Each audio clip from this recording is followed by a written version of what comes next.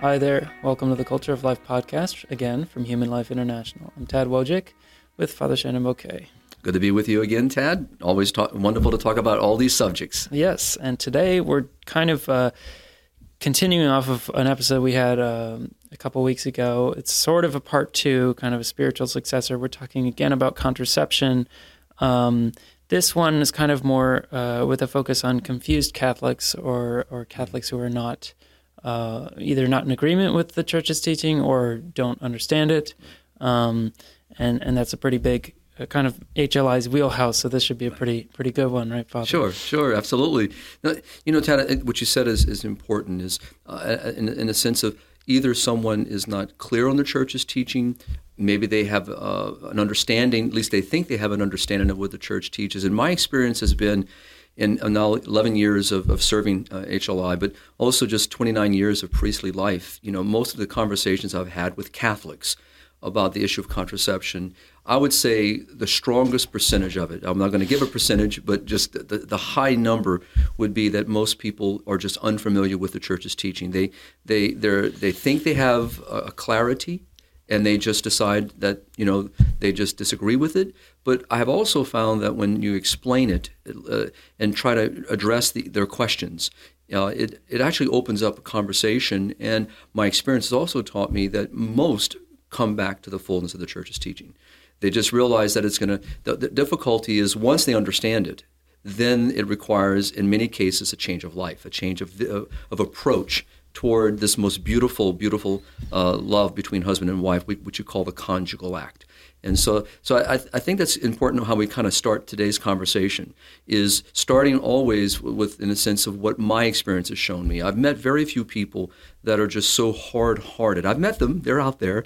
But most Catholics, when they're given an opportunity to better understand, I've seen them be more receptive, and I've seen people, again, just change direction. So I'm hoping that in today's conversation will kind of spark that same response, that the Church is raising up this good, this beautiful good, and the healing balm that goes against as Archbishop Chaput. And we're going to talk about Archbishop Chaput. I brought the book back that we started with the other day. Yeah, we had an episode a couple times ago with Humana Vitae, both the encyclical, which I see you have there, and then also the Humana Vitae 50 years later.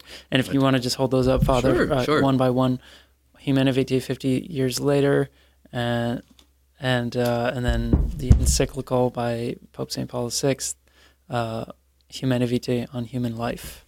Right, and what we did is when we were dealing in that episode with questions how to deal with people who are of non-Catholic faith, how to address the issue of contraception, I began by, and I'm going to do the same thing today, by really referring back to the opening introduction of this book and opening pages of it, where Archbishop Chaput, who is the Emeritus Archbishop of Philadelphia here in the United States, and here what the Archbishop does in the very opening pages is he addresses the false understanding that we see in the sexual revolution, a consequence of the sexual revolution, where people have approached this very beautiful issue between husband and wife, this what we call conjugal love, and have seen it from a secular point that the world is pushing. So he addresses this. And then the way he then moves into the conversation before the actual text begins, he says, which I really appreciate. I was reading this again this morning in anticipation, of our conversation today. He says, to this sexual chaos, so he's referring to the consequence of the sexual revolution, and he calls it this chaos. And any of us who are honest about this, we can see the chaos. And again, being a priest of these many years and helping support married couples in their vocation and addressing the issues of their struggles with marital love, conjugal love, and questions about children and so forth, that it's confusion. It's they've been raised in a mindset. They have been influenced by the culture, influenced by social media. People's understanding. And the lack of teaching from their own parents, or even very sadly and tragically, even dissent within the Church on this issue, has caused a lot of the confusion. So there's chaos. It's a chaos. And he says the teaching of the Catholic Church enters into this chaos. And what does it bring? It brings the healing balm, which rests upon the whole revelation about how God made men and women and marriage, our loving God. And he says, this invites us, he says, as the children of God, to share in his life as men and women made in his image. And so, Tad, I think that's where we should start again, is to really open this up about this teaching that Archbishop is making reference to. And he says, in Humanae Vitae, which is the little document that I'm making reference to here, he says, stands upon this central belief. And so here's the core, that God made men and women in his image. To be made in God's image speaks of God's desire for us. So that's the starting point. So to be made in his image means that God desires us. He desires to share his life with us. And then he says, in this invitation to share in his life, and then inherit the gifts that he gives to each of us as men and women. And what are these gifts? And this is where the Archbishop, in a beautiful paragraph, just kind of summarizes all of it for us to talk about. And this larger book to deal with in regard to Humanae Vitae. And he says, foremost is the capacity to love just like God. I often remember when people would ask questions about when Jesus says to be perfect, to be as the Heavenly Father is perfect. Another translation, be holy as the Heavenly Father is holy. And people say, well, how is that possible? Here the Archbishop is answering that question. And he says, why? Because we have the capacity, because we're made in the image of God, in the likeness of God, to love just like God. And so we're made for this. Yes, as we all know, we're wounded because of the original stain. And yes, the consequences of that, and we have to constantly be working at perfecting that love in our daily living. Absolutely. So it doesn't just kind of a snap of a finger and it happens. I have to recognize it, know that this is a truth, and that's why the Archbishop is referencing this chaos. This chaos tries to falsify. Well, it falsifies that truth, and it presents in a different way. And so what God reveals to us is this truth about man and woman, and that we have the capacity to love just like God. And then he goes on, to be faithful like God, trustworthy, merciful, compassionate, and forgiving. So I know our audience, and as we do, Tad, go back to 1 Corinthians, and we hear St. Paul speak about this. Love is patient, love is kind. Most people know that reading from having it probably proclaimed during their wedding ceremony. But do they really understand what Paul is referencing? He's referencing this reality. He's referencing what this capacity of love can do. And so when we have that starting point, Tad, then we can move forward. But if I don't understand this, then it's hard to understand why the church, as Pope Paul VI mentions in Humanae Vitae, why there was no option here of going in a different direction. The truth remains the truth yesterday and today, and it will remain the truth tomorrow about this good. And so if we don't understand the good that God has revealed to us about man and woman, the nature of man and woman, the capacity to love and to love like God, then it's hard to approach friendship, relationships. It's hard to approach the conversation of purity, chastity. It's hard to approach the subject of those who are struggling, maybe with an attraction in same-sex relationships. It's hard to answer, the question about marital love and conjugal love and fidelity to marriage and why the church teaches what it does about the issue of divorce or cohabitation. But if we don't understand this foundation here, then those things that I just mentioned seem confusing. And in some way, they might even seem absurd. And so to many, because it doesn't just make sense.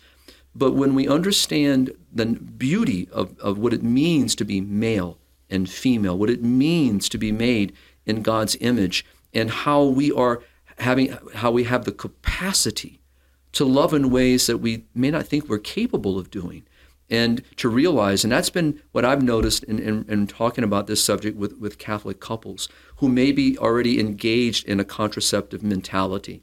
And then when you talk on this level, it's something that oftentimes they think, well, can we do this? Can we act in this way? In other words, can we move toward that perfection? And the answer is yes, but it takes great courage. And I think that's the obstacle for most people, because it's going to require sacrifice. It's going to require an ability to step aside and to always, as we talked about in the last episode, we talked about what it means to have a love for the other, not a self-concern, a self-absorption, but an other, if I may, absorption, to be concerned about the well-being. So as I made note in that last podcast, we said, if you were married, Tad, and so in every waking moment, everything that governed your direction in your marital love for your wife would be directed toward her good, that every waking moment you're thinking of what is for her good. Now here I'm not talking about, making sure she has materials, possessions of everything. I'm talking about the way that you care about her well-being, her happiness, her joy, all the ways that you approach her dignity, and you want that to be elevated. You want it to be raised. And if she in reverse did the same thing, then we could see how these beautiful words that Archbishop makes note of and what St. Paul makes note of become actualized. Patience, kindness, gentleness, forgiveness, compassion, a concern for the other human being. And we're capable of this. This is the beauty, and what the devil does, and what oftentimes our woundedness does, is tries to convince us we can't do it. So if we go back to what I mentioned earlier about purity, you hear today that many young people being cultivated in the secular mindset think, well, I can't live that way. That's an absurdity. But you can, and I can. And I joke about this, and I think I might have shared in the last episode, but I'm not sure. So if I'm repeating it, you tell me and I'll stop. But there was a situation in one of our missions in the country of Namibia, which is on the western coastline of Africa, right above Cape Town. So the country's right above. And we were about 9 hours into the country, and in a mission called St. Joseph's Mission. And I remember, on this day, we were visiting a couple of the Catholic communities. In this situation, we were visiting a Catholic school, a college, had a nursing program. And so long story short, Emil Hogamu, our director in English-speaking Africa, Dr. Brian Close, one of our researchers, but also in education, and comes with me on many missions and on our pro-life training programs. And we were doing a program on contraception.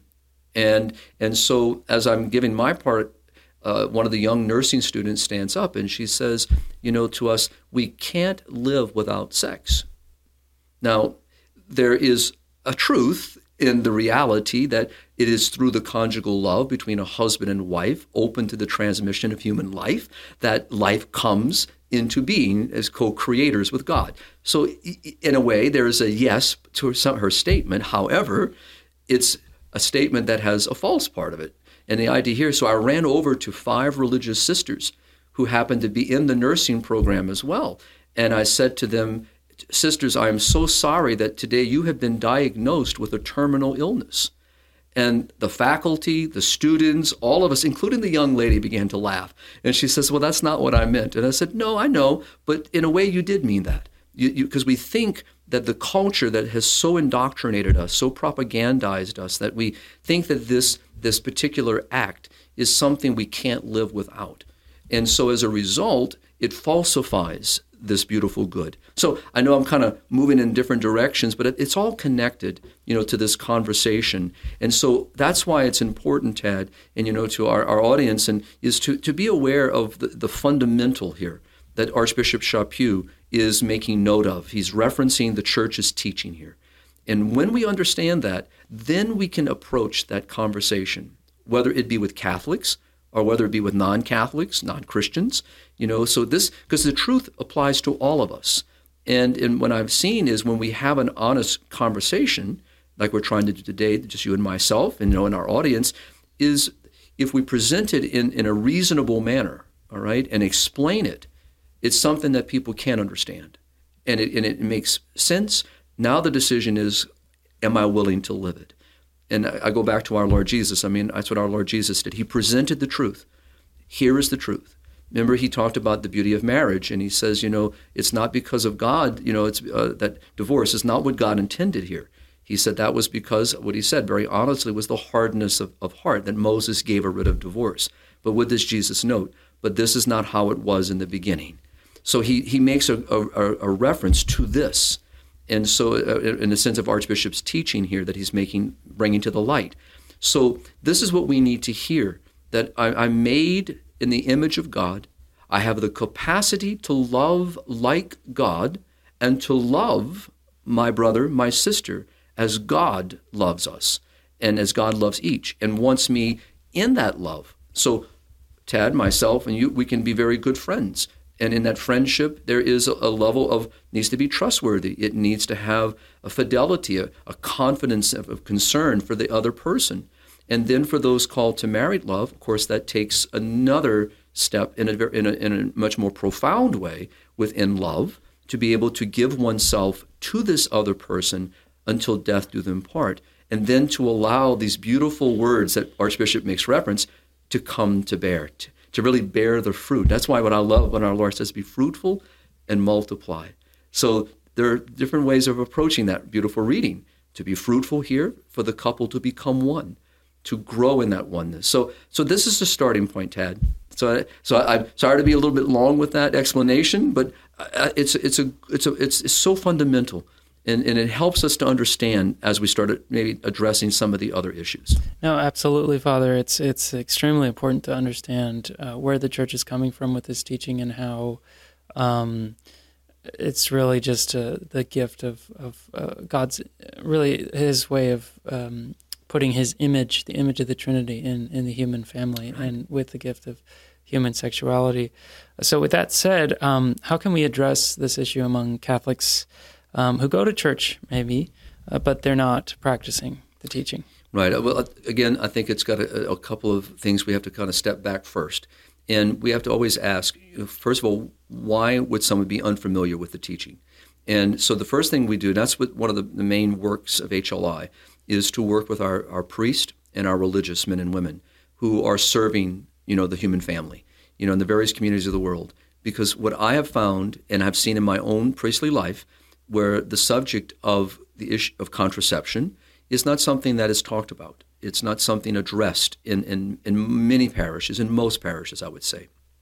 And because when you bring it up, and if we had an open line today, we would be getting phone calls that people would say, because I've done this before on radio interviews, on TV interviews, where people can call in, and you ask a question. Well, Father, this is the first time I've heard this teaching before. Father, I've never heard this before. And so why? Because they're not receiving this teaching. Now, I want to step it further back. Should it be when this teaching comes to bear only when a man and woman are moving toward marriage? So maybe they're in premarital preparation. Is that when they should hear it for the first time? No. It should be something that steps further back, and that is in the religious formation of each individual. So now here, Tad, who's the primary teacher? It should be the mom and dad. And that's where I think really there is a real fundamental problem, is that many parents don't talk about these things. And they're afraid to address, not the issue of contraception. So I want to keep that, because that's something it's a falsification of a good. So let's not talk about the negative. Let's talk about the good.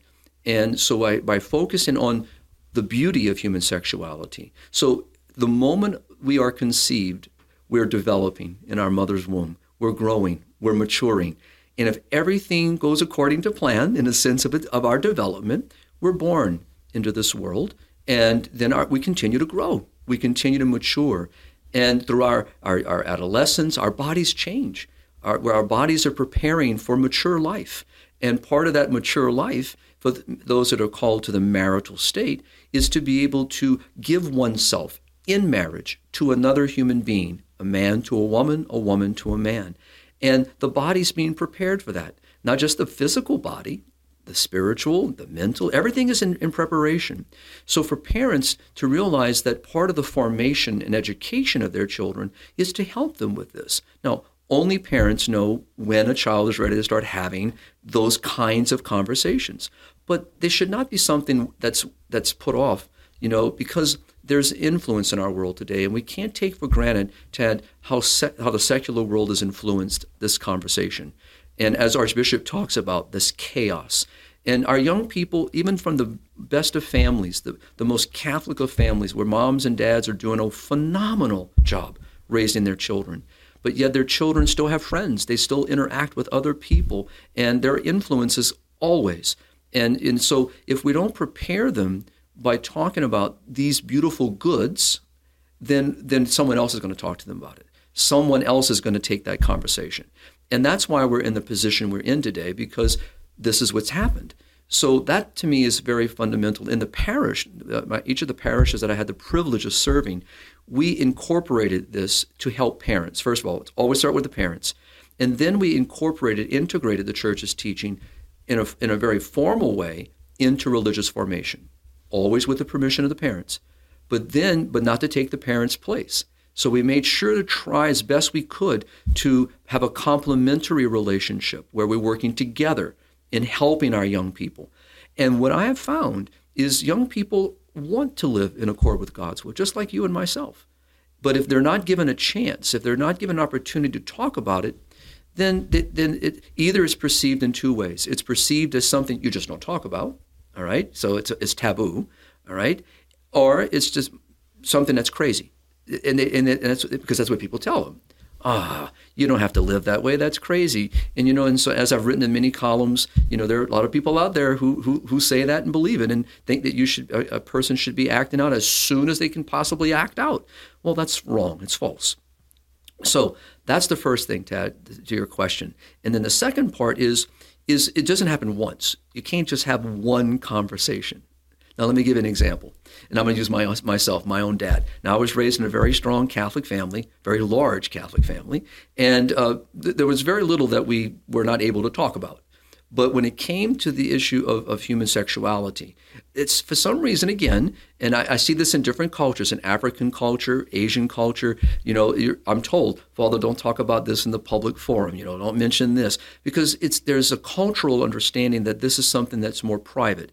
And that's a good thing. At the same time, we can't ignore the fact of the pressure being pushed against that culture, and we're not preparing people enough. We can talk about that later, but this is what my dad did. So when I was getting to the age, where these things were coming to bear, my dad pulled me aside one day and he said, "We're going to have a little talk." And I said, "Okay."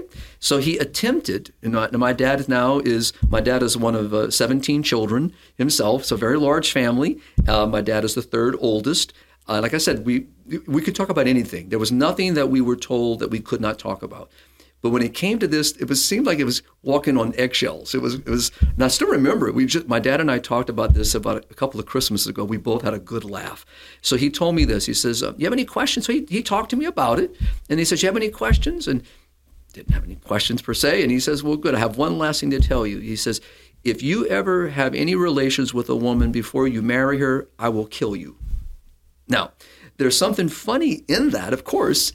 And for me, at that age, knowing my dad, I took him pretty seriously, all right? But what I laughed with him over was the fact he was saying something, there's something good here. And in his own way, he was trying to explain that good. And he was doing it by defending and trying to say, don't do. Now, there's a balanced approach. Don't do, okay? Even God says, do not steal. Do not commit adultery. But at the same time, what he's doing is he's upholding a good. And that's what my dad was doing in his own way. And so, and that's the thing today that we have to do. We have to uphold the good. And so when we talk about it, and not be afraid of it, we shouldn't be ashamed of it. It's something beautiful. God created it. It has a purpose. So, and I think that's the second thing I want to mention is purpose. Is by using that word, we can talk again about this. So this microphone that I'm speaking into has a purpose. It's not meant to cut a butter. It's not meant to cut a hamburger. It has a specific purpose, which we have made it to fulfill. So I have been made with a purpose. I just gave that beautiful definition that Archbishop Chaput is talking about. I have a purpose, and that purpose is to be actualized, to be brought to fulfillment. Now, I can use this microphone to try to cut a steak. I can use it for a different purpose, and it may work. It may cut a stick of butter. Probably would. Now, would it cut a steak? Probably not, all right, unless it's very tender. So I can abuse the purpose for which I have been made. I can abuse the gifts for which I have been made. I can misuse the gifts that God has given to me. And that's where I think the tension lies, is where we have a false understanding of human freedom, that because I have the freedom to act, I have the freedom to choose. The question that I have to ask myself, Tad, is should I be doing this? That's the first question. But when I don't understand the good, when I don't understand the way in which God has made me to live, and that doesn't shackle me, it actually frees me. It gives me the freedom because this is what God made me for. And so here it's important to teach that. And so, but when we, and I'll give you an example, this is, a number of years ago back in parish ministry, a mom and dad came to talk to me about one of their children, an adolescent, who unfortunately they had found was veiled themselves to pornography, and then they learned that they were acting out with impurity, and so they were just kind of, what do we do? How do we address it? And so the initial conversation was with both mom and dad, and in this situation we were talking about one of their sons, and so the second meeting to kind of follow up, only the dad came. The mom couldn't make it that meeting. But this is important, the reason why I'm bringing this up, because this is what unfolded. So as we were talking, and I said, well, have you, kind of what we just did, said to the father, have you spoken to your son about these things? First of all, pornography is a falsification.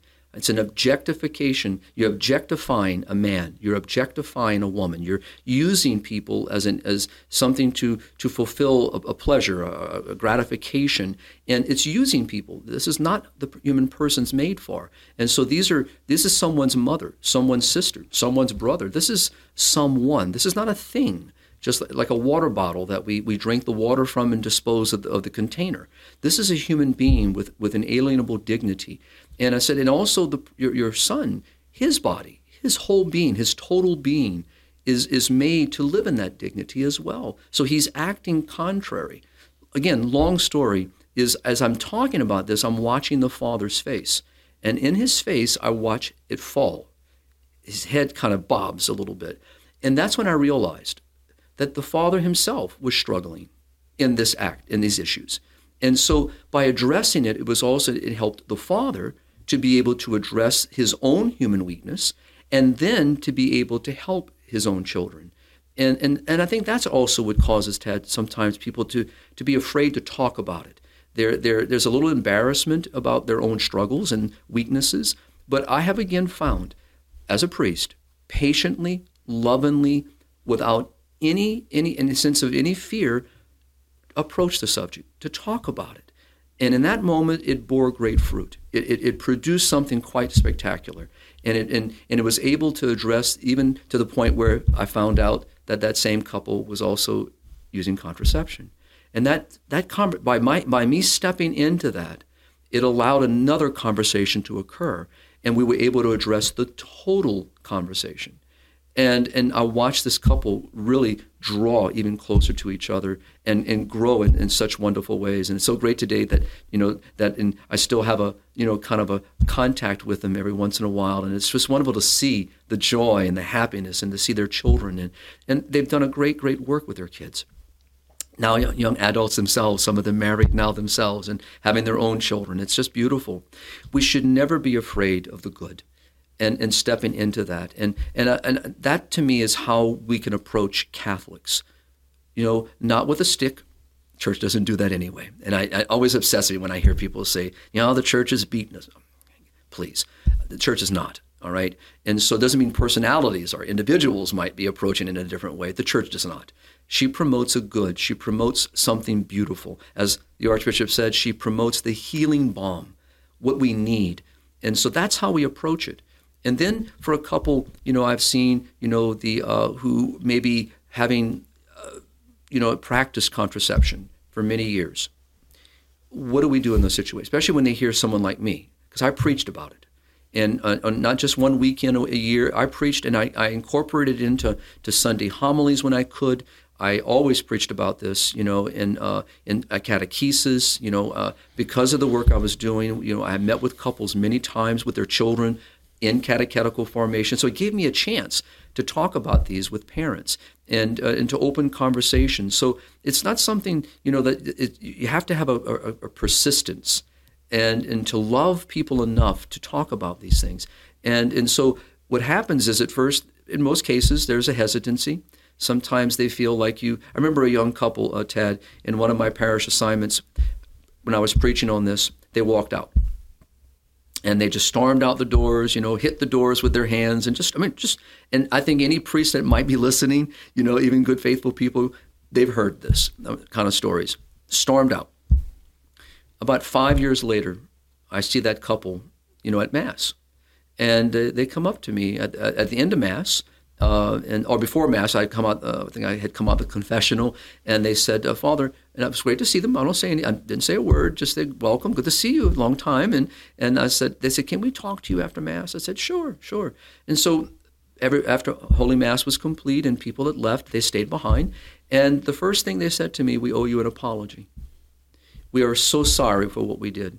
We literally acted like children, and only to realize what you were trying to do was help us.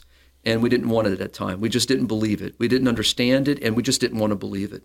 And because you preached that, it stuck. And of course, we spoke ill of you in the community. We put you down." And he said, "I'm so sorry we did that." I said, I'm fine. And I said, "But because of you," and we heard it again by other priests. And then we had to one day realize our marriage was struggling.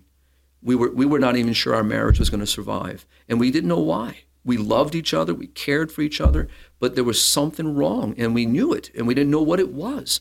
And then we went to see the parish priest, and he had the courage to do exactly what you did, Father. He asked a question, or he brought up an issue. And at first, the same response, we were very upset. But then we were there for help, so we stayed. And he had the courage to teach as you were doing that day. And if we had stayed, maybe we would have learned something and maybe prevented the harm that we brought into our marital life. And so we're here today to say we're sorry. We apologize, and don't ever stop preaching. And so I bring that up, Ted, because I think our priest, at times, because you get the negative response. You might get the nasty letter. You might get someone that walks out. You might get a couple that says, "I'm not coming to Mass here again." And in your mind, you don't want people to stop coming to Holy Mass. You don't want people to be alienated from the church. So there's the first tendency is to then, okay, let me not say anything. Let me soften it. But in reality, no. We have to find a way to communicate it and then bring that truth to bear. And I can tell you, again, as I mentioned as we started today, I have seen more positive responses than I have seen negative in the long run. Initial is going to be negative because they're just not used to hearing it, all right? But if you persevere and you stay with, and you love them, we have to love. This is what love does. I'm going to be committed to you. I'm going to be faithful to you. So even as a priest, not married, I'm going to be faithful to you. I'm going to be committed to you. I'm going to be merciful. I'm going to be compassionate. I'm going to be there for the long haul till death do us part. I'm there. And so that's the approach. So that all starts when I know who I am as a son of God and whose image I have been made and how I am called to live in that love and how I am called as a baptized man and as an ordained priest how to love and growing every day, always trying, and Lord, keep stretching. And this is what this challenge does, because when we falsify a good, it never ends well, all right? And this is what's going on. And so, like with this couple who were on the brink of a divorce, a separation, and didn't understand why, and I praise the Almighty God for the priest who they reached out to, and for that priest who had the courage to go after the real issue there and to expose it and help that couple. And this is what we have to do. And I share that because in my ministry with priests, through HLI, this is something I have a conversation with one-on-one with a lot. And that is, if we are not teaching this, then we ourselves are not helping people to come out of the darkness. We should be ministers of light, bringing that truth to bear. And so I would say this to catechists working with couples, because it's not just here in the States that we're speaking to. We have people in different countries, that may not be being sacramentally prepared by their parish priest. It could be lay catechist, and most of the times it is. So that's why we work with lay faithful too, to help expose this. So this is why it's a wonderful subject to address, because we want to lead people to the fullness of what it means to live as a son and a daughter of God, and to love in the capacity for which God has made us, and not to be afraid of it, and to do it joyfully, and to see. And I will say this, and this is now being heard, it's being recorded, and it's going to be played again. And I hold my ground. If we live in accord with God's will, single, married, we will be the happiest people. And if I'm wrong, I'll eat a straw hat. Because I know I'm not wrong. And I'll never have to eat a hat. Because this is the truth. And it's the truth that Jesus says that sets us free.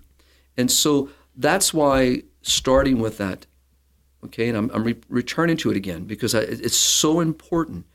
Because if we don't understand this, then how can we talk about conjugal love? For example, back to Humanae Vitae, and I'm going to just quote from it. I'm going to read it, number 8. So when someone hears this, conjugal love reveals its true nature and nobility when it is considered in its supreme origin, God, who is love.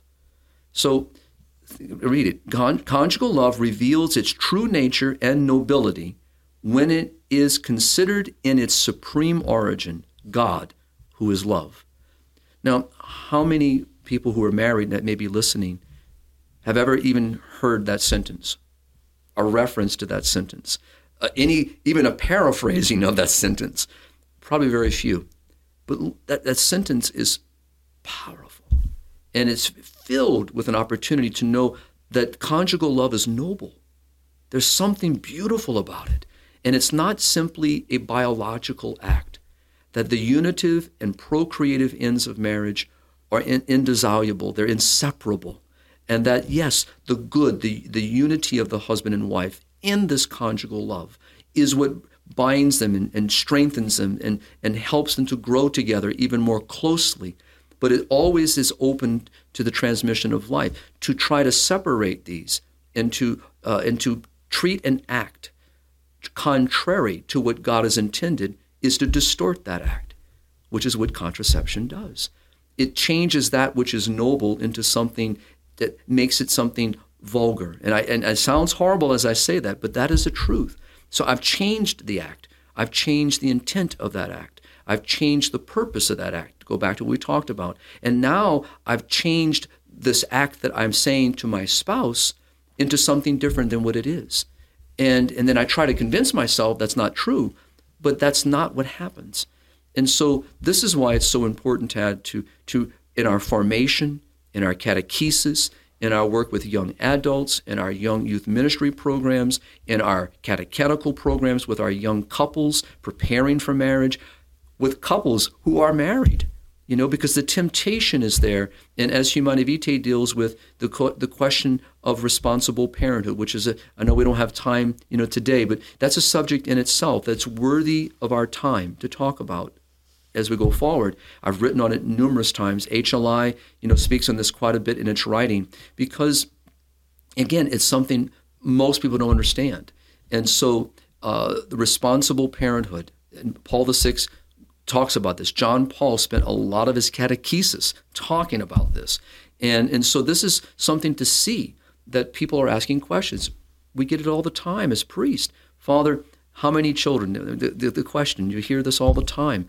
And to move them away from the how many, to move them to the conversation of what the church teaches about conjugal love is where we need to lead them and then help them, in that discerning. So that's a conversation by itself, Tad, one day we can spend with. But I sorry for being a little long-winded in talking about this, but there's something so beautiful here that we just need to keep raising up and keep ringing that bell. Absolutely. Yes. Thank you, Father. And no, it's so important. You're the expert. Just talk all you want in that. But we do have to wind down the episode now. I did want to ask though, Father, what you have to say directly to, let's say, Catholic couples who have been contracepting, right, and then those preparing for marriage who maybe they're cohabitating or are somehow sexually active, sure, using contraception. The real challenge, and I would say to the people that you just referenced, is we need to I would encourage, first of all, read what the church teaches. So in other words, form oneself, even if you might disagree, it's fine, read it. What does the church actually say? Not what people think the church says, or what maybe they heard someone explain, even myself. We're all human, and sometimes our attempt to explain something is not always the most rational or reasonable, and maybe our attempt didn't really reach everybody. But if we go back and we read, and I would encourage people, especially our Catholic faithful, to read what the Catechism of the Catholic Church says. Go to the section on sacraments, particularly the section on holy matrimony, and just read it. And not once. Read it a few times. Let those words speak. And then, especially for married couples, pause and ask yourself, ask your spouse, is this how we live? Is this how we act toward each other? And that sparks conversation. And that's what I have found, in these moments. And so into those that are currently sexually active outside of marriage, my challenge really is to return to what our Lord Jesus says. So if we're going to say that we are disciples of the Lord, then we live in accord. As he says, if you love me, you keep the command. And don't think of the command as a negative. Think of it as what we talked about earlier, is the good. That God sees a good. There's something good. God can only create that which is good, all right? And so to realize that there's something here that is good, that God wants me to live. And so why am I living different than what God wants? And to realize that the church is the very instrument that God has created and given to us to guide us along that way in his teaching. And through the church, he acts and he teaches. He's guiding us. And so to just kind of push the church's teaching aside and just kind of create our own is to falsify what Christ himself established. And what he says to Peter and to the church, which you hold bound is bound, which you declare is loosed is loosed. So it's not just about the sacrament of penance we're talking about. We're talking about the full spectrum of that teaching. And so I need to open myself. And at first it may seem, foreign. And what I would say is, having helped and served in various Newman Center programs and having had the privilege of visiting many Newman Centers and giving presentations, you meet a full spectrum in the audience. Some who would fully in line with the church and her teaching and striving to live it. And then you get people who are on the edge and maybe have fallen a few times. And so this is not about a judgment here. We're not judging the individual. We're looking at what our choices and our acts are and asking ourselves, Tad, am I acting, am I choosing in accord with what God has made me for? Or am I doing something contrary? And if the church, and she has taught this from her very root, in our Judeo-Christian root, about the issue of contraception. This is not a new teaching, all right? This is not something the church is just created, a recent memory. The church's teaching on this beautiful understanding has been with us for millennia. And so there's a good here, that the church and our ancestry and our Judeo root has always forwarded, always advanced. Even when it's been falsified by many, and it has, doesn't change the truth. So the challenge I would say to the people that you referenced, Tad, is don't be afraid to search. Jesus says, seek and you'll find. Ask and the door shall be open. Knock the door. Ask and you will find, and knock and the door shall be open. It's there.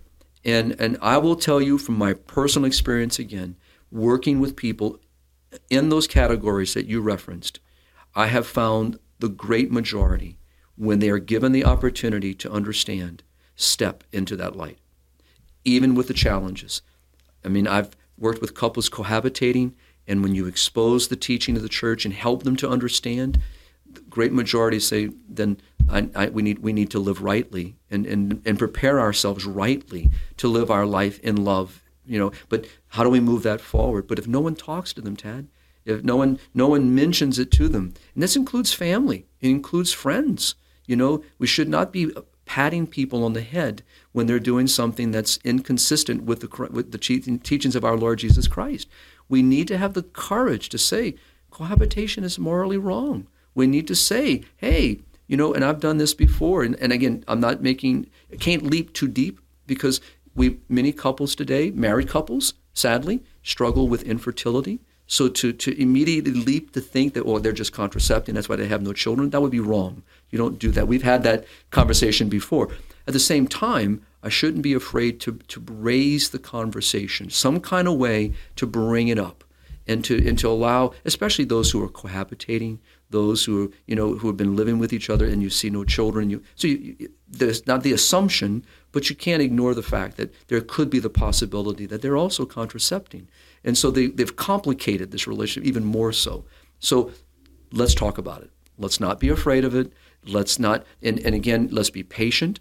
Let's do it exactly what Archbishop Chaput said and what St. Paul mentions. Love is patient. Love is kind. It's never seeks anything other than the good of that other person. And for me, that's always my intent, Tad.